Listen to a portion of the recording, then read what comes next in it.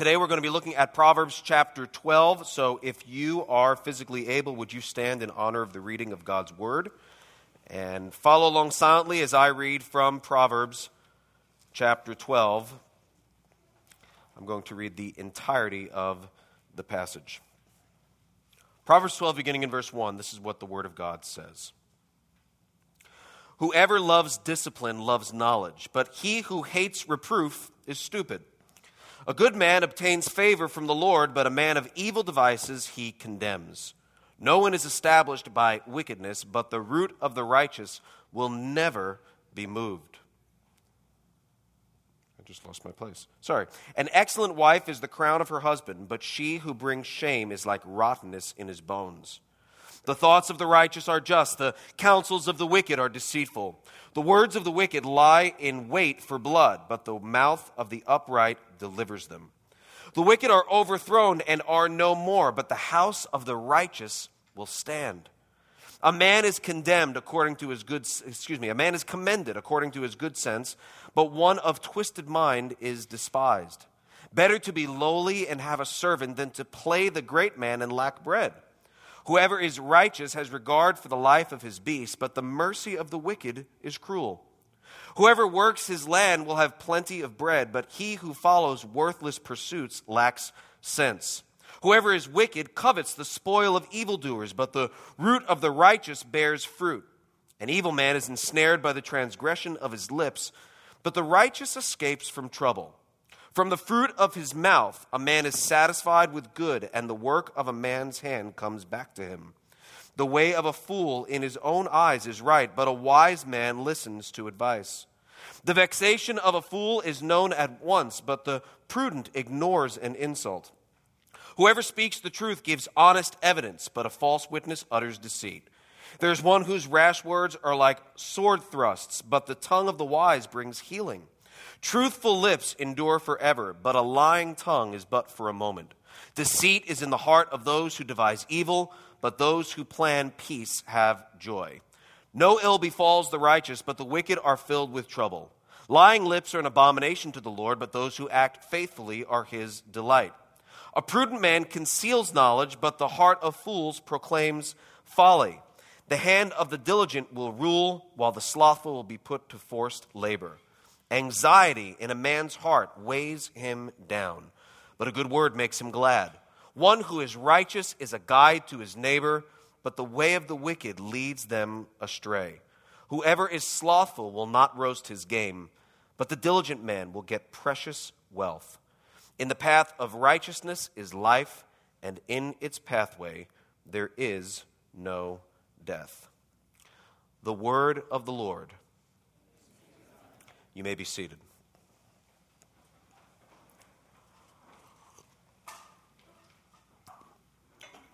You're probably aware that we're spending this summer in the book of Proverbs. And this Sunday, we're talking about marrying wisely.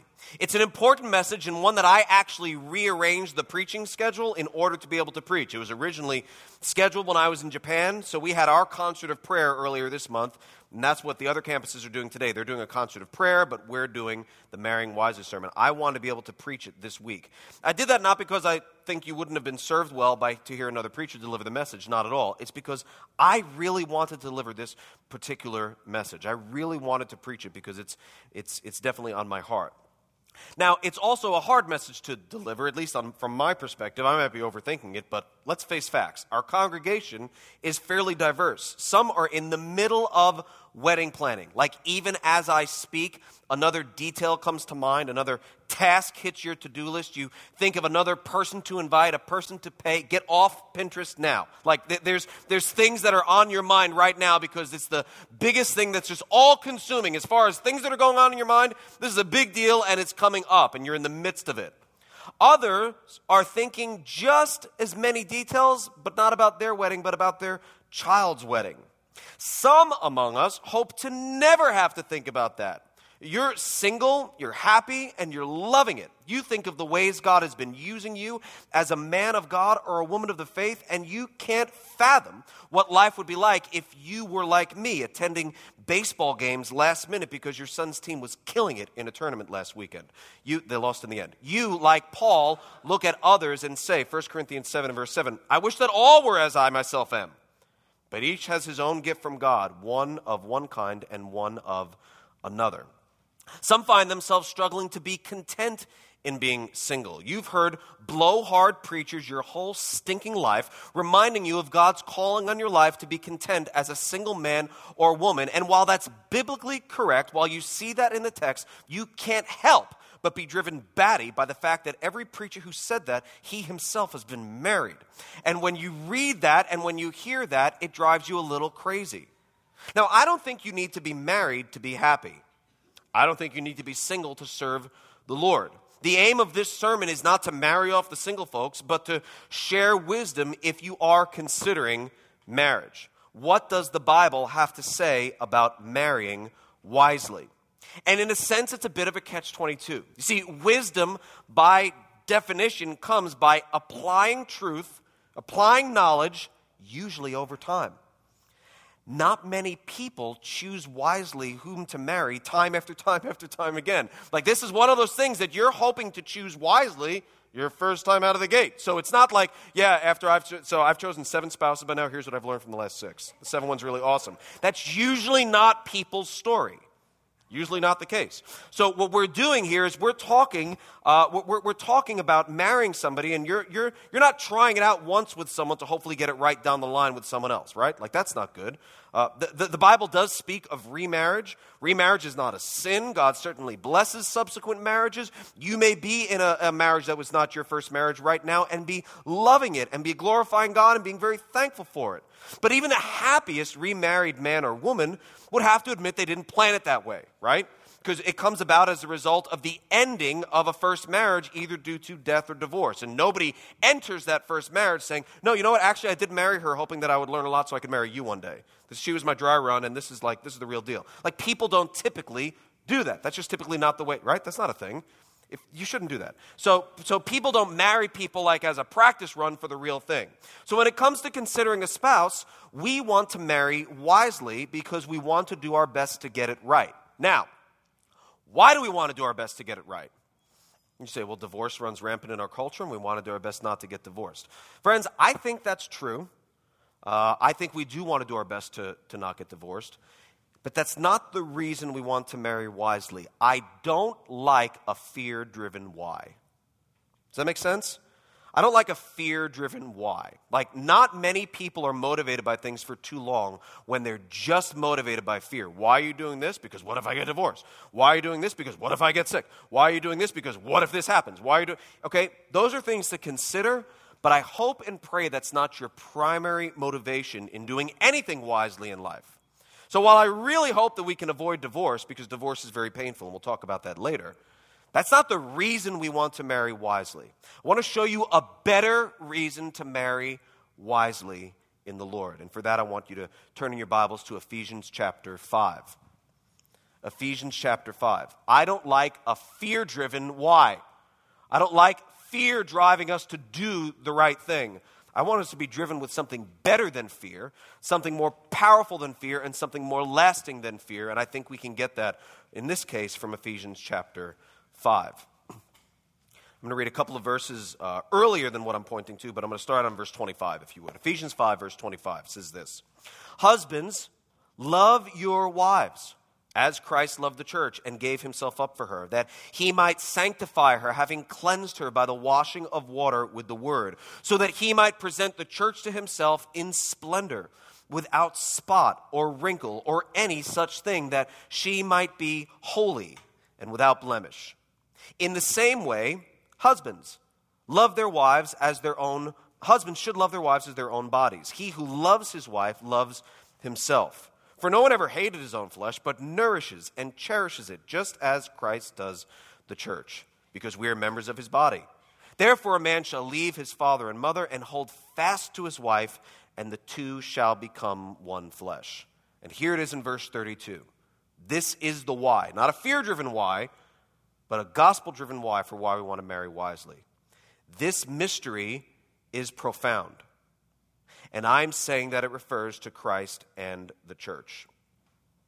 Friends, our primary reason for wanting to marry wisely isn't to avoid the pains of divorce.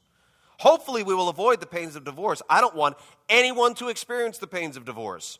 But that's not our reason for marrying wisely. We want to marry wisely because marriage, by design, by God's design, is a picture of the gospel.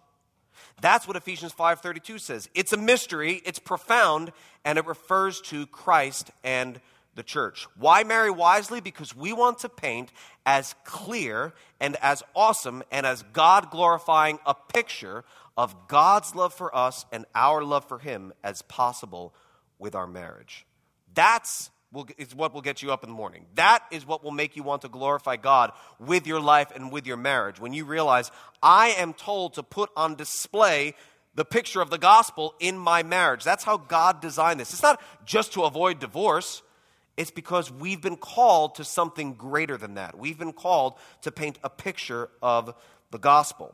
And so the reason we want to marry wisely shouldn't be fear-driven or even caution-driven, but gospel-driven. If God calls you to marry, he's called you to depict a relationship between Christ and the church. So the question becomes not who am I least likely to divorce? Like, what a terrible reason. So why'd you choose him? I figured we wouldn't get divorced. Like, that just doesn't make your heart melt with romance, right? Why'd you choose her? We're not likely to break up. It's not just who are you least likely to divorce, not at all. But who would, with me, paint the best, clearest picture of Christ and the church? More on that later. So, marrying wisely. What does the Word of God have to say about marrying wisely? And more specifically, we're in a Proverbs series. In light of the series, what does the book of Proverbs have to say about marrying wisely? Well, lots. Now, you might look at Proverbs and say, you know what, all of these verses are written to a dude. It's all about, like, he who finds a wife finds a good thing. What about he who finds a husband? Like, is it like an upgrade for the man to find a wife and the wife's always going to be settling? Sadly, it feels that way many times, at least to me. But that's not what's being said. Proverbs is a man, right, Solomon, writing to who? Writing to his son. So, he's writing to his son. He hopes that his son finds a godly what? Wife. So he's speaking in those terminology. But that doesn't mean that we can't glean wisdom from the book of Proverbs that applies to both husbands and wives as they consider a spouse. Does that make sense? So when I speak to my kids, if I'm speaking to my son about marriage, I'm referring to his future what? His future wife. If I'm speaking to my daughter about marriage, I'm referring to her future husband. So it depends on the audience, right? Solomon has his son in mind, but that doesn't mean we can't apply these things both ways, at least in many cases. So it's with that mentality that we consider what Proverbs has to say about marriage to men and women. And Proverbs contains wisdom to apply when we consider someone to marry. Here's some of it. Proverbs 12 and verse 4. An excellent wife is the crown of her husband, but she who brings shame is like rottenness in his bones. Wow, hyperbole much? So an excellent wife is the crown of her husband, but she who brings shame is like rottenness to his bones. So this is basically how good marriage can be, and this is how bad marriage can be. Your marriage can be something that you want to wear like a crown. Not showing off, but continually humbled by the place in which the Lord has chosen to set you, perhaps. Okay? Netflix much? So, The Crown. If you are familiar at all with Queen Elizabeth, when you see Queen Elizabeth wearing the crown, when you read about Queen Elizabeth and the position that she's been given, she doesn't really parade it around. She's not walking around saying, like, yeah, I'm kind of a big deal. Like, she wears it in a lot of humility and reverence for the position that God has given her. She's very well aware of that. If you read about her, if you read her writings or people who write of her, she's wearing the crown. She's not like, woo, look at me. She's wearing the crown, and she's aware that God has placed her in a position to be the monarch in the United Kingdom, and she's very humbled by that. She wears that crown not shamefully, but she wears the crown as a thing of humility, as a awareness of God having placed her in that position. Marriage can be something similar, not showing off, wearing a crown showing off, but continually humbled, continually honored by the place in which the Lord has chosen to set you. Wow. I can't believe the Lord has chosen to give me this person. Wow, I can't believe the Lord has chosen to bless me with her, to bless me with him, to share my earthly days. Or it can be something that is absolutely shameful, embarrassing, something you want to keep hidden for a variety of reasons. To the point that this is something that would bring absolute humility and honor before the Lord. And you're saying, oh, wow, I'm constantly amazed. I look at my husband and I think there is none better. I look at my wife and I think, I can't believe I got to marry you. To that extreme, there's the other extreme where it could be like shameful and rottenness to your bones. What a picture, right? It could suffice it to say, marrying wisely is something we certainly want to do. And we hope and pray that our marriages would bring glory to God. What else does Proverbs have to say? Proverbs 18 and verse 22 says, he who finds a wife finds a good thing and obtains favor from the Lord. Proverbs 19 and verse 13, a foolish son is ruin to his father, and a wife's quarreling is a continual dripping of rain. We see something similar in Proverbs 27 and verse 15. A continual dripping on a rainy day and a quarrelsome wife are alike. To restrain her is to restrain the wind, or to grasp oil in one's hand. So here we're told that to marry someone who is quarrelsome or constantly argumentative or constantly questioning how something is done or always complaining or resolving an issue and then coming back to rehash it over and over and over again, that this would not be a good thing. Marrying someone who is quarrelsome is like a continual dripping of rain. Now, have you ever fallen asleep to the sound of rain? Raise your hand if you've ever fallen asleep to the sound of rain, whether it's real or artificial, right? Because lots of sound machines have the sounds of rain, like there's waves and then there's crickets, which I think are annoying. But the waves are nice, and then white noise is nice, and then you could also just like do a nice falling rain, and it makes you feel nice. Or you might just open your window on a nice cool night and hear the rain falling, and it brings comfort and it brings peace, and it's a great way to fall asleep until you hear the sound of rain inside.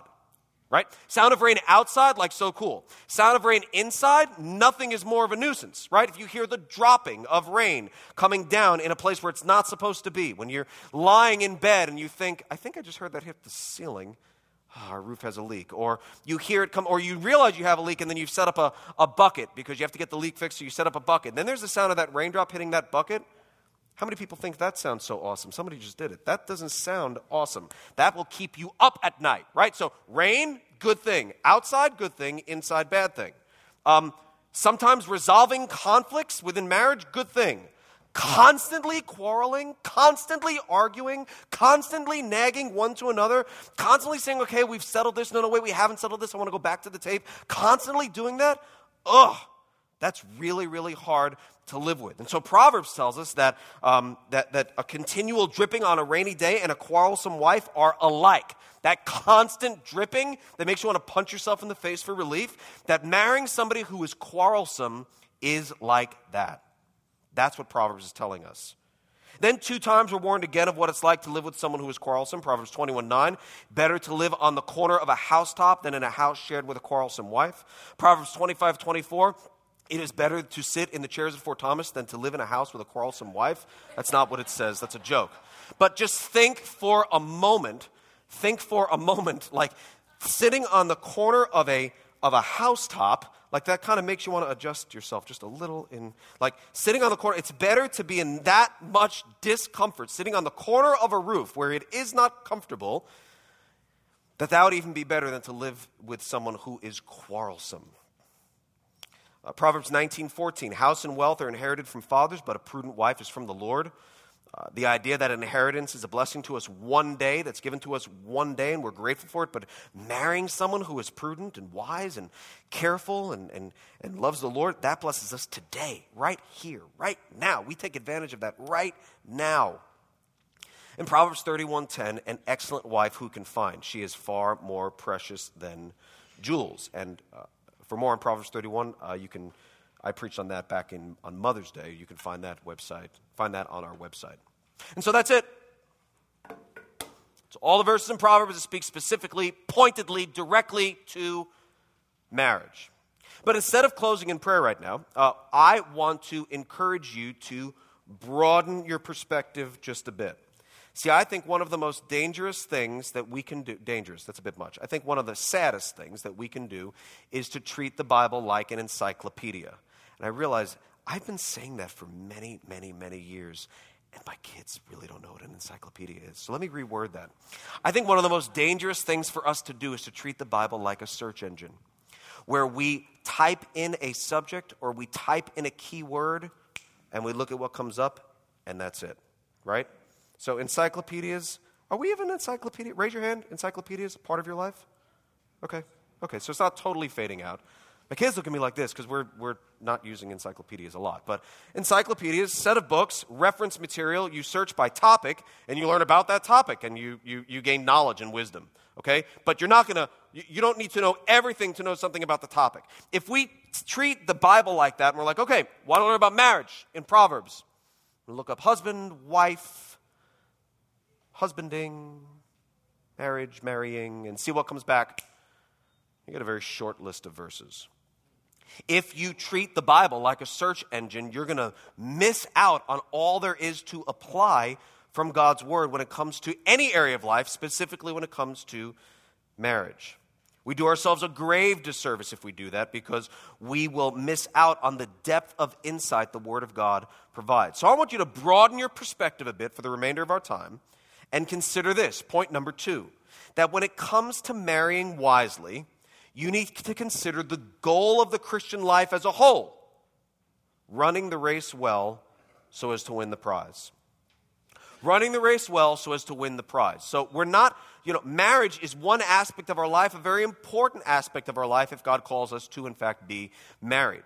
But we don't want to lose sight of the big picture, like, what is the purpose of my life? 1 Corinthians 9:24, do you not know that in a race all the runners run, but only one receives the prize? So run that you may obtain it. 2 Corinthians 5:9 and 10. So whether we're at home or away, right, whether in this life or the next life, our goal is the same. We make it our aim to please Him, to please the Lord. Why? For we must all appear before the judgment seat of Christ. That word judgment seat in 2 Corinthians 5 verse 10, the bema is what you would be looking at in the Greek. And the bema was a place where people would receive rewards or they would be judged. Basically, they were treated according to their actions. This was a seat. It's kind of like that picture of a race, right? Where somebody would go to receive what they've earned. So the person would be rewarded if they won the race, not rewarded if they didn't win the race. And Hebrews 12:1 and 2. Therefore, since we are surrounded by so great a cloud of witnesses, let us also lay aside every weight and sin which clings so closely, and let us, what? Run with endurance the race that is set before us, looking to Jesus, the founder and perfecter of our faith, who for the joy that was set before him endured the cross, despising the shame, and is seated at the right hand of the throne of God. Looking at those 3 verses, how many of those verses would have come up if we did a marriage search in our Bibles? None. Because when you look at that, you say, well, they're not talking about marriage. I don't even know why they're in this sermon. Oh, but they are talking about marriage. They are talking about marriage because marriage is one aspect of this race that we want to run well. And so when we look at it from a broader perspective, we realize, okay, I am in a race. As a Christian, I am running this race. I want to run it as to win. And now I'm going to yoke myself up with someone. The two are going to become one. And we're either going to help each other run faster or slower. We're either going to be a hindrance to each other's race or we're going to be a help to each other's race. And quite frankly, YOLO, you only race once. And so since I only race once, I want to make sure that I am racing to the glory of God so that I can finish in a way that is well. So when 2 people are considering marriage, it's not just do we like each other, do we not like each other, do we fit well together, do we have similar interests, do we think we're going to go in the same direction in life? I think those things are important. But it's not just the main thing. The main thing is this person going to help me run? Can I help this person run? Last week we heard what I think might have been the best missions message I've ever heard. And by the way, that was Dave Warren's first time preaching ever in his life. So last week, just FYI, encourage him the next time you get to speak to him. He did a great, great job reminding us of our calling. We are all to be senders in some way, shape, or form. Is this person going to help me send? Is this person going to help me run? Can I help them send? Can I help them run? Because we're about to become team members for life. Not temporarily, not just for this one event and then we're going to get a different team. We're team members for life. We're going to be on the same team. So, since Yo-Ro is true and you only race once, I have one life to live to glorify God. When two people are considering marriage, they're considering whether they'll make a good team as they run the race of life together. Now, friends, the Word of God has so much for us to offer, right? The Word of God has so much for us to offer because I'm realizing I'm choosing a friend. I'm choosing a friend who's going to be my best friend, who's going to be my closest friend, who's going to be the most intimately involved person with me in every area of my life. So I want to choose carefully and wisely so that I can run this race well. So with that perspective, I've put 6 things to consider when choosing a teammate, and that's how I want to close our time. I want us to look at the Word of God and look at 6 things to consider when choosing a teammate. Number 1, team unity is vital. So here's the question. Does this person know how to run? Are they a runner? In other words, are they a Christian? If I'm a Christian, I should be looking to marry somebody who is a Christian because we're running the same race. We need to run the same race. We're not going to help each other when we run 2 different races. All who are in a race run in a way to race to win the prize. Yeah, if they're in the race. We need to make sure that the person we're considering marrying is a Christian if we are a Christian. Consequently, if we're not a Christian, we don't have any business marrying a Christian. I want you to look at the Word of God from 2 Corinthians 6, verses 14 and following. Again, another verse. You realize 2 Corinthians 6 about being unequally yoked? Not a dating verse. Not a marriage verse. It's actually a friendship verse, right? It's about companions, it's about relationships. So if this is true about friendship, how much more so is it true about who's going to be my closest friend, my companion for life, the person who's the most intimately involved with me? 2 Corinthians 6, verses 14 and following. Do not be unequally yoked with unbelievers. For what partnership has righteousness with lawlessness? Or what fellowship has light with darkness? What accord has Christ with Belial? Or what portion does a believer share with an unbeliever? So here, we're told in verse 14, do not be unequally yoked with unbelievers. And then Paul paints these pictures of believers and unbelievers. What's the commonality between them? He says, what partnership does righteousness have with lawlessness? What fellowship does light have with darkness? What accord does Jesus have with Satan? What portion does a believer share with an unbeliever? All of these are examples of things that are completely what? Opposite. It's not like, what does light gray have to do with not so light gray? What does teal have to do with dusty teal? Like, it's not just like, these are just different versions of what's kind of the same thing. Light, dark, righteousness, lawlessness, Jesus, Satan. This is the picture that God paints for us in His Word of believers and unbelievers. And you say, but I thought we're called to reach out to believers. We most certainly are. I thought we're called to build relationships with them and to try to be the love of Christ with them. If I can do that at work with my unbelieving person who works in the cubicle just next to me, or who works down the hall from me, or who we get to partner up with on projects, how much better would it be for me to be a more constant and consistent witness by having an unbeliever in my home who I could be that witness constantly? And then we get the whole flirt to convert thing. Then we get the whole marriage as a missionary thing. And that's not what God has called us to do. Because it's one thing for you to be a light to someone in a dark place, but you can't help them run if they're not into running. And they're not going to help you run if you're not into running. And what's ultimately going to happen, and it happens every time, is if you find a couple who is unequally yoked, one is a Christian, one is not a Christian, the Christian always feels like they're marginalizing someone. Because they're either focusing so much on their Savior and their husband or wife is not really into it, that they're focusing on their Savior, like, man, I haven't paid any attention to her or him. Or they focus so much on her or him, and they're like, man, I really haven't paid much attention to my Savior. But you always feel like these scales are tipping, and you always feel like that they're going down at the expense of the other, and there's always this sense of marginalization that happens. You feel like, oh, I wish I could take them over here so that they can see the glories of Christ, so that we can walk with the Lord together. But they're just not into it. And they may not even be hostile towards the gospel. I'm not saying every unequally yoked marriage is filled with like bloodshed. Like, I'm not saying that at all. I'm saying in the best of circumstances, if you ask people who are in that situation, they will tell you it's a constant balancing act. I'm always marginalizing my Savior, or I'm marginalizing my spouse, or I at least feel like I am. Now, I've preached on this before, and whenever I do, two types of people tend to interact with me following the sermon, and usually they're gentle.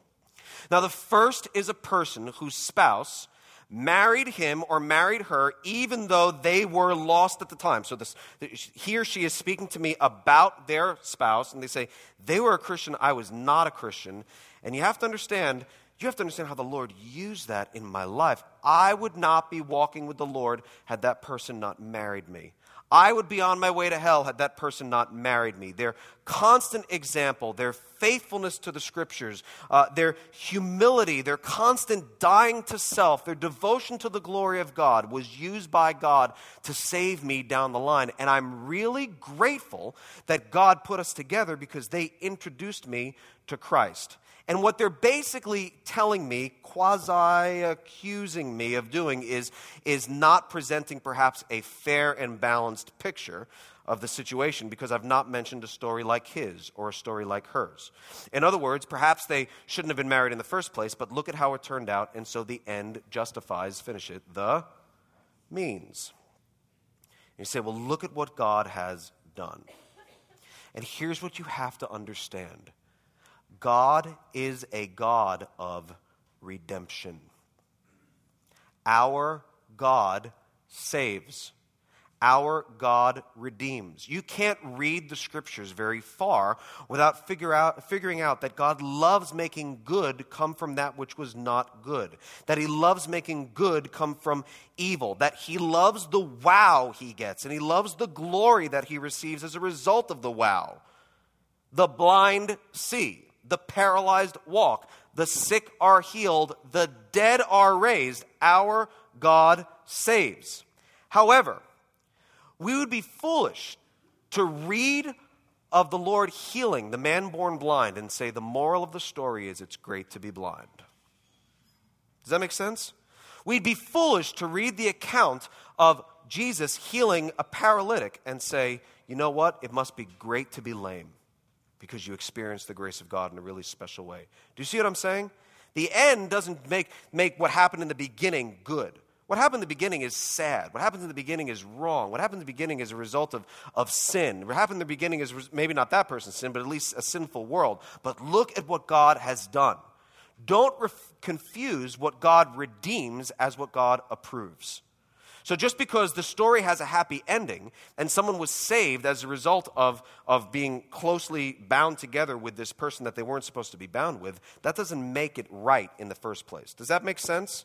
So that means God redeemed that, and even though you might be one of those people. So you might be one of the people who God saved as a result of living with a spouse who is loving Jesus when you weren't loving Jesus. I'm so glad God has done that. I'm not judging you at all. I'm glad God has done that. I praise God for that. You'd be foolish to go and tell someone else to say, do as I did. Does that make sense?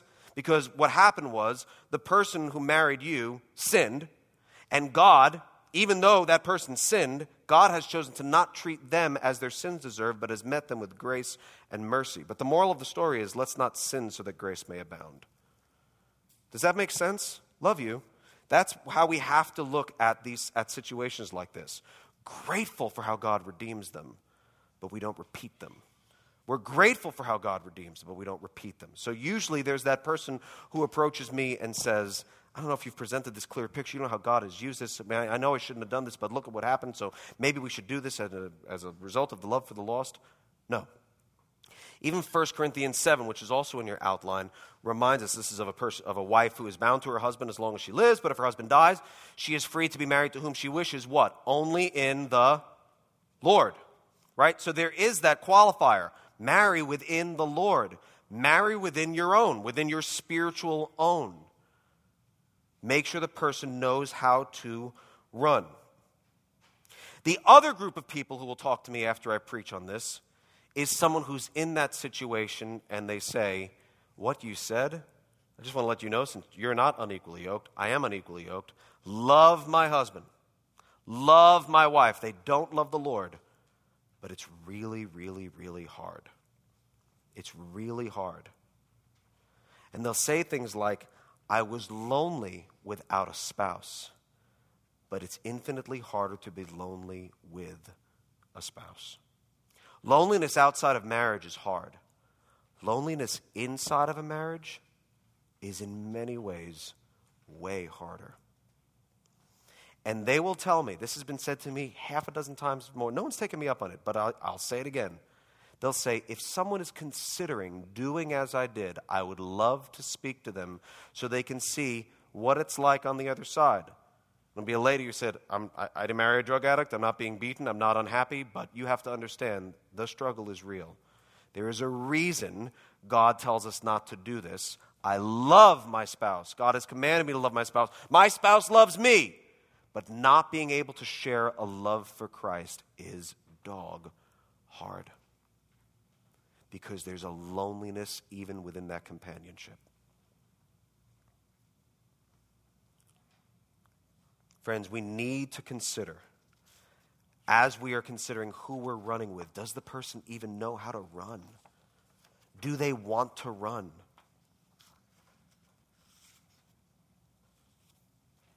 A quick story. A college-age girl from back in New York, where Sarah and I used to live, meets this guy in school. He's really, really nice. She loves the Lord. He does not. He's really, really nice. And they get along great, and they laugh a lot, and he's got a great sense of humor. He's really smart, and et cetera, et cetera, et cetera. They're perfectly compatible on just about every single level. She's a believer. He's not a believer. Well, he's interested in her, and she says, I don't know if she said, I'm interested in you, but she basically said, it can't happen. I only date Christians. I'm not going to date a Christian. She's thinking I think he was like a bodybuilder, okay? Like even bigger than me. It's hard to believe. But so she was like, okay, I can't date, I don't date non-Christians. I love the Lord. She might have even said, I'm really into you. I don't even know. But she's like, but it's not going to happen. So he's like, well, can I come to your church? She's like, yeah, free world. Of course you come to my church. So they come to church. And then he starts going to our church. And you say, well, he's coming for the wrong reasons. He's just coming for her. Shut up. No, he's not. He's coming for the fine reason. That's the draw that got him into church. He's still going to be under the hearing of the word. Oh, he's going for the wrong reason. Do lost people come to church saying, hi, I'm looking for Jesus. Can you help me find him? Is he back here? No, not often. Sometimes they come because they're invited. And this time, he was invited by a really pretty girl who he liked and said, okay, well, I guess the only way to get to know her is to get to know God, so I'll go to church. It's fine, whatever. And he goes to church, and he keeps going to church, and he keeps going to church, and he keeps going to church. And I don't remember the period of time, but the Lord saves him. Like, legitimately saves him. New heart. New mind, doesn't talk the same, can't get enough of his Bible, doesn't act the same, wants to grow in righteousness. He is saved. They date. They are married. We did counseling with them. They have a child. They glorify God. She did a good thing, right? But he died when he was 37. ALS.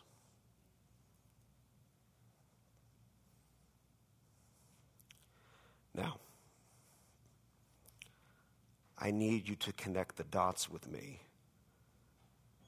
from her faithfulness to say, nope, it's not going to happen without Jesus, to the fact that he's with the Lord right now. Does that, can you connect those dots?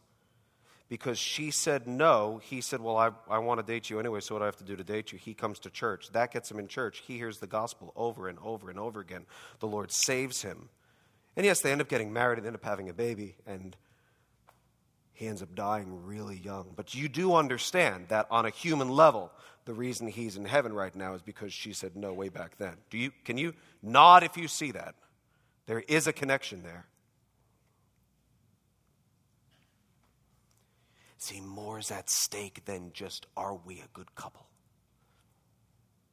Quite frankly, just got to be honest with you, they were a solid couple even before he was saved. Like, compatible, they look good together, they act nice together. They had similar personalities, they were fun to be around. They would have still made a great couple. Her faithfulness to the Word of God and to her Savior literally was used by God to save his life even after he lost his life. Friends, it's not just about companionship. That's a really sad, happy, horrible, awesome story. Would you agree?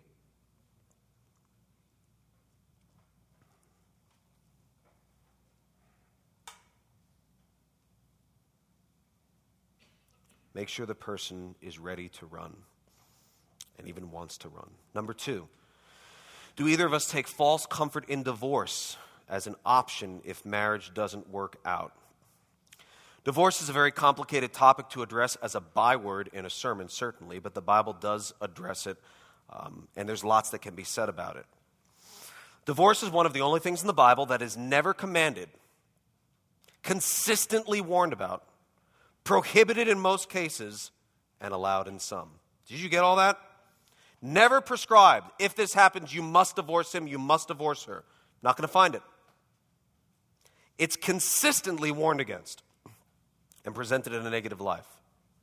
It's prohibited in most cases, but it's still allowed in some.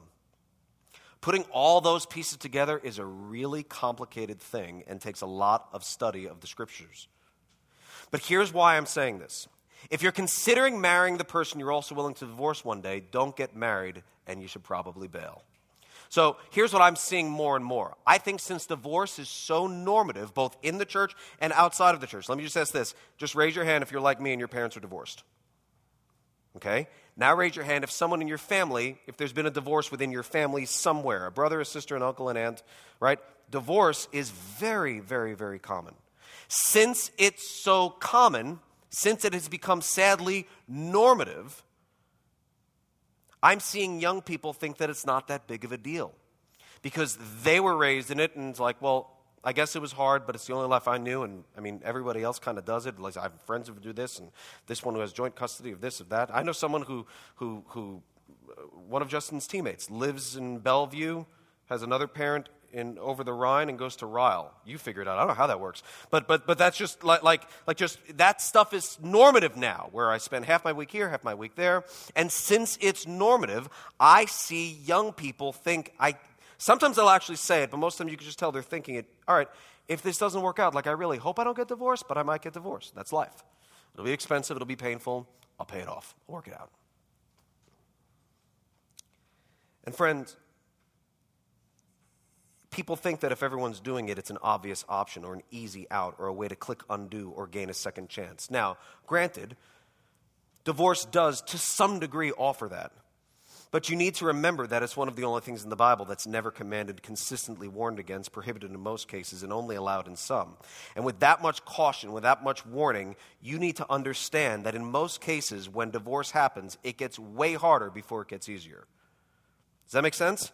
In most cases, even when the divorce happens, when someone's chosen to take that step of divorce, which is horrible and painful and very, very, very sad, even when there's biblical grounds, still very sad, that they see the grass as greener on the other side of the fence, and they think if I could just get over that fence, all will be well. And I'm just saying that fence has electricity running through it, barbed wire attached to it, it's rusted, it's corroded, and it's really, really, really tall.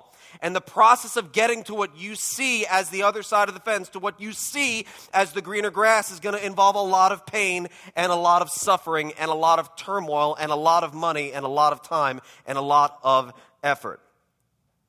People in difficult marriages think that the grass is greener on the other side of the divorce fence. It might be, but what they're underestimating is the size of that fence. Does that make sense? No, I can just climb the fence. There's grass green over there. I'll just scale the fence. Yeah. There's a reason that the Bible speaks the way it does about divorce, even when it's allowed. And that fence is tall and ugly and painful and sharp and jagged, and people rarely scale that fence and don't come out unscathed on the other side. Listen to me. I'm not a no divorce guy in my understanding of the Scriptures. Grace Fellowship Church is not that. We believe there are biblical grounds for divorce. People in difficult marriages oftentimes think that the grass is greener on the other side of that fence. In most cases, listen to me, not all cases, but most cases, reconciliation is a better option. Most cases, what about this? I said most, right? Did I say most? Look at your neighbor, say, he said most. Okay, I said most. So that extreme case, the thing that what about this extreme case? What about that extreme case? I'm saying most cases. In most cases, when people are saying maybe we should get divorced, in most cases, if it can be worked out, if reconciliation can be made, if repentance can happen, if restoration can happen, that'll be a long process, but far greater and far better than the pain that comes with divorce. If you're considering marriage and you have even the slightest willingness to divorce the individual you're considering marrying, bail. Save yourself and the other person a lot of time, a lot of money, a lot of heartache. Join up with someone whom you have absolutely, positively no intention of ever divorcing. Matthew 19, verse 6, so the two become one flesh. What therefore God has joined together, let not man separate. The mystery of the one flesh union that takes place in marriage is glorious. Listen to me. Two, becoming one is a glorious thing. Watch. Up here. One becoming two is a painful ripping. It's painful because there's a ripping apart of what God has joined together. And that rip hurts a lot. There's a lot of pain and a lot of bloodshed. One becoming two requires a tearing, a ripping apart. No matter how common it is in our culture, among Christians and non-Christians alike, the horrible pain associated with the tearing of one to become two is not something you should have up your sleeve as you enter marriage. If you're considering marrying the person you're also willing to divorce one day, don't get married and probably stop dating. Number 3, are other runners excited for you to team up with this person? Other runners, other people who are in the race with you, other people who are running for the same prize, who are running alongside you, are they running with you and saying, I like this right here. I like how you guys run together. You run better after you spend time with her. You run better after you spend time with him. I think you guys would run well together. See, we're a people of the Word, and the Word tells us to be a people of community. Marriage is supposed to paint a picture, and it's supposed to be forever. Divorce is very painful and should be avoided. And if you're considering marrying a person, you should be seeking the counsel of a fairly wide range of people. Don't just ask people who will tell you what you want to hear. Your BFF might be so excited about how Instagrammable the two of you are, but it's going to take more than that to make a marriage work. So I'm encouraging every single one of us to either seek or speak. Meaning, if you're considering marriage, we should be a people of community. Don't just ask one person who's like, yeah, I kind of like you guys. It's kind of cool. It's kind of awesome. You're kind of funny, and it's really cool. And you guys like milkshakes. I like milkshakes. We can get milkshakes. And you don't just ask one person. Seek a wide range of people. Someone who's going to say, well, here's what I'm concerned about, or here's what I see. Someone who's going to have that runner's approach, who's going to know that you want to finish strong, you want to finish well. Can this person help you run? You need to seek that. And you don't have to please every single person, but ask people who are going to tell you what you may not want to hear. You need to have a friend who's going to be able to say, bro, listen, I don't see it. I know you see it. She's easy on the eyes. That's cool. That's great. I'm not seeing it. Like you two together, I don't think this is wise. You need to have a girl who's going to come up to you and say, listen, I know you're really into him. He's really cute. He's an empty suit. There's not much beyond there. I'm not sure if he's going to be able to help you run. I don't know if you guys are going to run well together. Because loneliness outside of a marriage is hard, and loneliness inside of a marriage is even harder. We need to be seeking counsel. We need to be speaking counsel. It sounds like that means we need to be giving our opinions on everyone's lives. Well, yeah, kind of. It would be helpful because marriage is forever. That doesn't mean that we're judgmental. I'm telling you to speak to the person, not about the person. Well, I didn't tell her, but I told 6 of my friends, and they all agreed with me, so we decided we were going to pray together. And good. Pray and go. Add feet to your prayers. You can pray together, then go speak. Because marriage is forever and marriage is serious. This should be happening within community. And the Word of God tells us about that. Without counsel, plans fail, but with many advisors, they succeed. That's not a marriage verse. Heck, yes, it is. Proverbs 15:22 says, with many advisors, they succeed. Proverbs 24:6, for by wise guidance you can wage your war, and in an abundance of counselors there is victory. Friends, given the seriousness of marriage, if the person isn't asking your opinion, offer it anyway.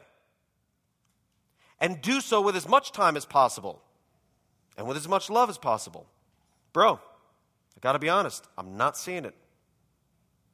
Girl, I know you love him. I just don't know if you should.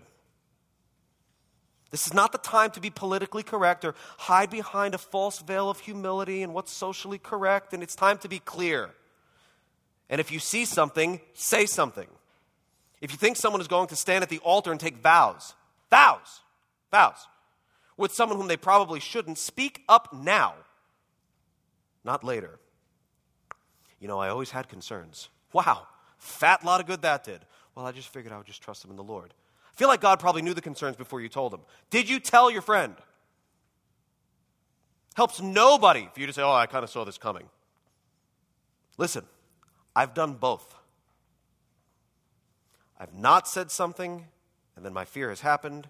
I've said something, and it's been super awkward, but at least I know I gave them the best help that I could give them. I still love them to this day, whether they got married or not, but my friend knows I care enough to say, listen, I love you a lot, and I really like her in a sense. I don't know if this is as awesome as you think it's going to be. That's what friends do. They speak the truth in love so they can build one another up. Romans 15:14, I myself am satisfied about you, my brothers, that you yourselves are full of goodness, filled with all knowledge, and able to instruct one another. Competent to be able to do that. 2 more things. Nope, 3 more things. Number 4, over time, you need to know that team members tend to think and act alike. So you also need to consider, do I want to run like this person runs? Because you're going to rub off on each other. That's not just the guys need to ask that about. I mean, girls need to ask that about guys because guys are the leader and they set a pace. I'm not denying that. But I'm telling you, Sarah and I, we're coming up on 16 years of marriage. I'm a little more like her. She's a little bit more like me. That means I've grown in grace and understanding and wisdom as a result of her, and she now tells better jokes with better comedic timing. But the bottom line is, over time, we become more like each other. We rub off on each other. It's going to happen. You live with the person. You're going to rub off on them. For better or for worse, you're going to become more like them. I've seen Sarah respond to the kids in ways that I know is wrong, and I also know sounds a lot like me. She's seen me do the same. We rub off on each other. So you need to ask yourself, as we run this race, do I want to run like this person? And am I able to help this person run? Proverbs 27:17. Iron sharpens iron, and one man sharpens another. I don't see husband or wife in that verse at all. I know, but iron sharpens iron, and one man sharpens another. Proverbs 13:20. Whoever walks with the wise becomes what? Wise. But the companion of fools will suffer harm. We're going to rub off on each other. Do I want this person rubbing off on me? Do I want to act like this? Not in every way, but do I more appreciate and value and admire what I see in this other person than I do have concerns? Because we're going to rub off on each other. Proverbs 22, verses 24 and following. Make no friendship with a man given to anger, nor go with a wrathful man, lest you what? Learn his ways and entangle yourself in a trap, in a snare. You hang around with angry people, you're probably going to become ticked more often. Do I want to become like this person? Team members tend to think and act alike over time. 1 Corinthians 15:33, do not be deceived. Bad company ruins good morals. You say, well, those are verses we tell kids, like in youth group, when it comes to choosing to hang around with good friends. Yeah, it would also apply to marriage as well. Bad company corrupts good morals. We're going to rub off on each other. Do I want to be like this person? Number 5, can we tell each other hard things we need to hear in order to run better? Will this person receive correction? Will this person tell me what I need to know even when it's hard? Will this person tell me hard truth in a loving way to get my attention so that I can grow? Or is this person going to say that, yeah, I kind of see that, but I don't really want to tell you? I kind of see that, but I don't really want to share that. I don't want to have a confrontation. Proverbs 27, verses 5 and following. Better is open rebuke than hidden love. Faithful are the wounds of a friend. Profuse are the kisses of an enemy. Will this person be a faithful friend enough in my life to wound me when I need it because it will get my attention? Because this is someone that we're going to spend the rest of our lives with. Proverbs 27 and verse 9. Oil and perfume make the heart glad, and the sweetness of a friend comes from his earnest counsel. Love perfume. I used to have more cologne than you could shake a stick at. I was that guy. I was totally that New York Guido with all the cologne lined up on the back. Sarah met me, and they all of a sudden, they just started disappearing. Cool water? No? Anyone? Thank you. Never mind. Polo Sport. I got to stop. But those things don't last. Oil and perfume may make the heart glad. That's great. But the sweetness of a friend comes from his earnest counsel. I got to stop thinking about the cologne.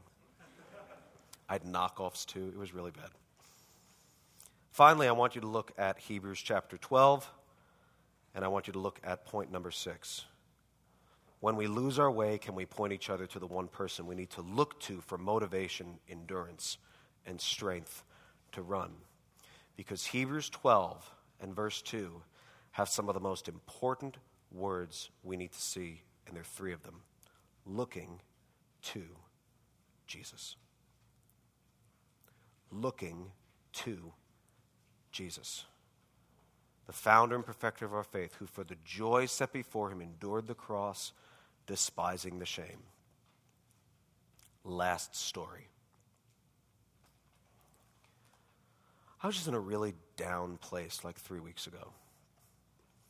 Life was just heavy. This summer's been weird for a bunch of reasons. Not bad, just weird and different traveling. I also was jet lagged, so I was didn't know when I was tired, when I wasn't tired, if I was coming or going. Just felt blah.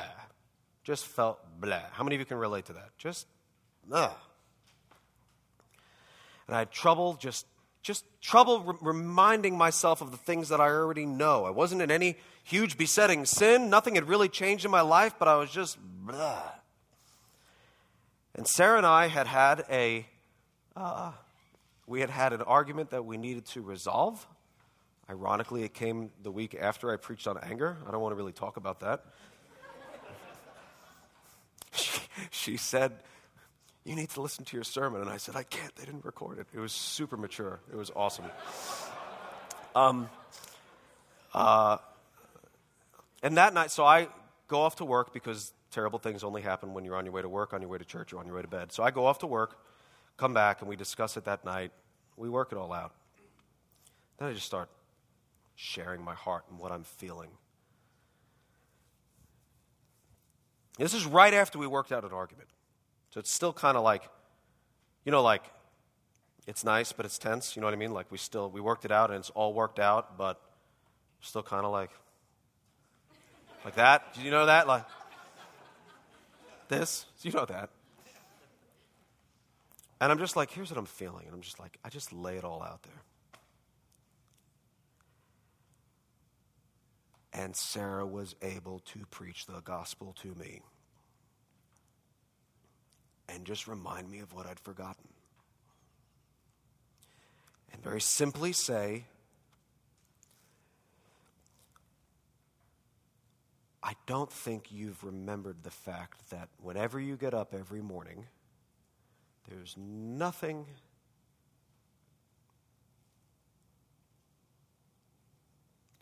that when you get up every morning, there's nothing you need to do that day to impress or earn God's love. And she said that, and I'm sitting on the couch, and I full out ugly cried. I mean, hardcore, just gone. But since we're surrounded by so great a cloud of witnesses, we want to lay aside the sin and the weight which so easily ensnares us, easily entangles us, and what? Look to Jesus. And Sarah helped me look to Jesus. She didn't solve any of my problems. She couldn't fix any of the things that I was concerned about. But she helped me look to Jesus. Is the person you're considering running with for the rest of your life able to help you to look to the one person you need to look for when motivation is just gone and endurance doesn't seem to be there and strength is depleted, and they cannot have you look to them, not have you look over at how great they're doing or have you compare things and just solve the problem, but can just remind you that you need to look to Jesus, the founder and perfecter of our faith, who, for the joy that was set before him, endured the cross, despising the shame, and is now seated at the right hand of God. Father in heaven, we are grateful for the gospel and grateful that we can be used by one another to point one another to you. Thank you for calling us to run the race that you have placed us in. Thank you for making us runners. Thank you for qualifying us for this race because of Christ. And Lord, would you help us in all of our relationships, but particularly for those among us who are considering marrying someone, help them to think through a race mentality. Is this person going to help me to run this race well? I want to run well. And Lord, I pray that they would consider the wisdom of your word as they consider making a teammate for life. And it's my hope and prayer that those who are about to set off on this race together, Lord, would you bless them in all their days of running? Would you cause them to glorify you, honor you, love you all of their days? And may they shine brightly for the glory of God and for the sake of other people, we pray in Jesus' good, mighty name. Amen.